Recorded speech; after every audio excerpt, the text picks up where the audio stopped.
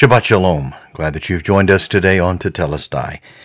Satan can't stop God, and we have been looking this week throughout Scripture and over the last two episodes particularly at the life and ministry, death, burial, and resurrection of the Messiah, the Lord Jesus, and how the devil could not stop God from his work of redeeming humanity, of his work of redeeming creation, of his work of saving mankind. He can't stop God in your life. He cannot. When God is at work and God has an intention and he has a purpose for you, no matter what curveballs Satan throws at you, no matter what stumbling blocks he puts before you and some traps that you may fall ensnared to, ultimately, he cannot stop God's work in you. For he who began a good work will complete it until the day of Jesus. Let's get back into this message to find out more, the truth of why Satan can't stop God. He's risen. He has defeated death. He has conquered it just as he said. Just as he said.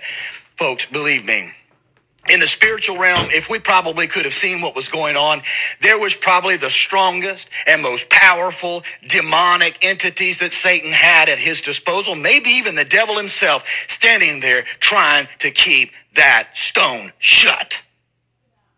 And they had no ability, no power to do it.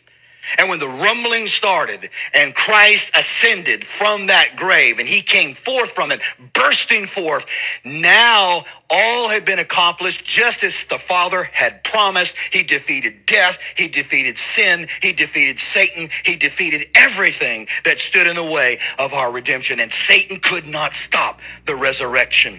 As the hymn writer said, vain the stone, the water, the seal. Christ has burst the gates of hell. Death in vain forbids his rise. Christ has opened paradise. Lives again our glorious King. Where, O death, is now thy sting? Once he died our souls to save. Where's thy victory, boasting grave? It has nothing to boast in because Jesus has conquered and defeated death. Then he tried through the lies of the religious leaders. They realized something had happened. Soldiers come back and give the report. And so they're scratching their heads. They pay him off.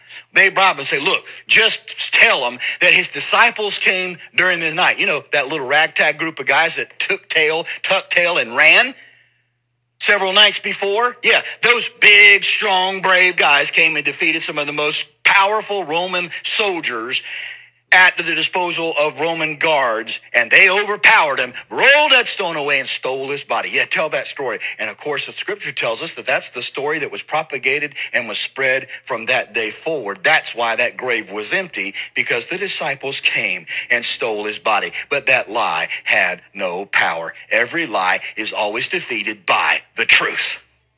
And the truth was not just in words. The truth became evidenced in deeds. The truth became evidence in power. The truth became evidence by the spread of the kingdom of God through the ruling Messiah, the Lord Jesus. Satan could not stop God's rescue. Satan could not stop the realization and the manifestation of God in the flesh. He could not stop the redemption of humanity. He could not stop the resurrection of the Messiah. He cannot and could not stop the rule of the Messiah. We are told that Christ, when he left the grave, he ascended to his Father. He was glorified.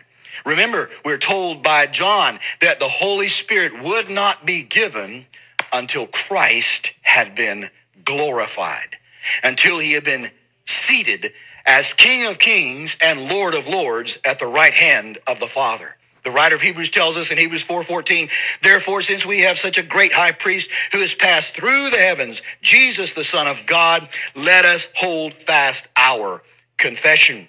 Psalm 24:7-10 visualized and saw the ascension and glorification of Jesus. Lift up your heads, O gates, and be lifted up, you ancient doors, that the King of glory may come in. Who is the King of glory? The Lord, strong and mighty, the Lord, mighty in battle. Lift up your heads, O gates, and lift them up, O ancient doors, that the King of glory may come in. Who is this King of glory? The Lord of hosts. He is the King of glory. When the writer of Hebrews says that Jesus, our priest, passed through the heavens, remember, the ancients understood, and Jesus himself declared, that Satan was the prince of the power of the what? The air. In this realm, in the unseen realm, he's a prince there. And when the writer of Hebrews writes that Jesus passed through, he's giving us the picture there that he triumphantly passed through that realm. Couldn't stop him. They could not stop him from ascending to the Father's throne. In that unseen realm, the demons, the angelic principalities and powers, they could not stop him. They simply had to actually move out of the way in fear and in trembling. And not only that, we know Paul tells us that he took captivity captive.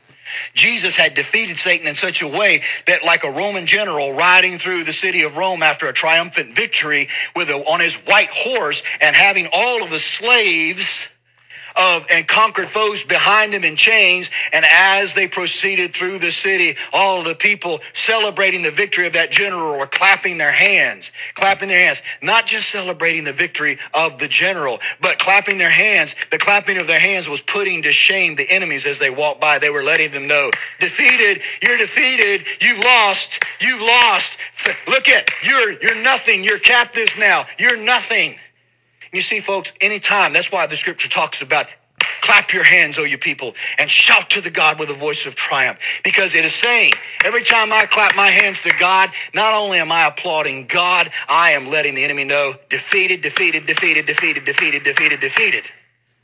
Jesus ascended to the right hand of the Father. He took his place at the right hand of the Father, and once he did, Satan could not stop his rule. He could not stop the spread of his kingdom. He was now bound according to the book of Revelation. He could no longer hold the nations captive and in deception. Now the gospel would go forth with power. Psalm 2:8-9, ask of me, and I will surely give the nations to you as your inheritance, and the very ends of the earth as your possession. You shall break them with a rod of iron. You shall shatter them like earthenware. Psalm 110:1-2, God's favorite verse. The Lord says to my Lord, sit at my right hand until I make your enemies a footstool for your feet. The Lord will stretch forth your strong scepter from Zion, saying, rule in the midst of your enemies. And that is what he has been doing ever since the moment he took his place at the right hand of the Father. And the gospel has spread all over the four corners of the earth. And everything that Satan has tried, every persecution, every way of deception, corruption, just like he tried to do with Israel, God had a little countermove. God had a countermove because Satan cannot stop the rule and reign of the Messiah. He cannot stop God's rule and reign. Not now, not ever. Shabbat Shalom. May the Lord bless you and keep you. May the Lord make his face to shine upon you and be gracious to you. May the Lord lift his countenance toward you and give you his peace.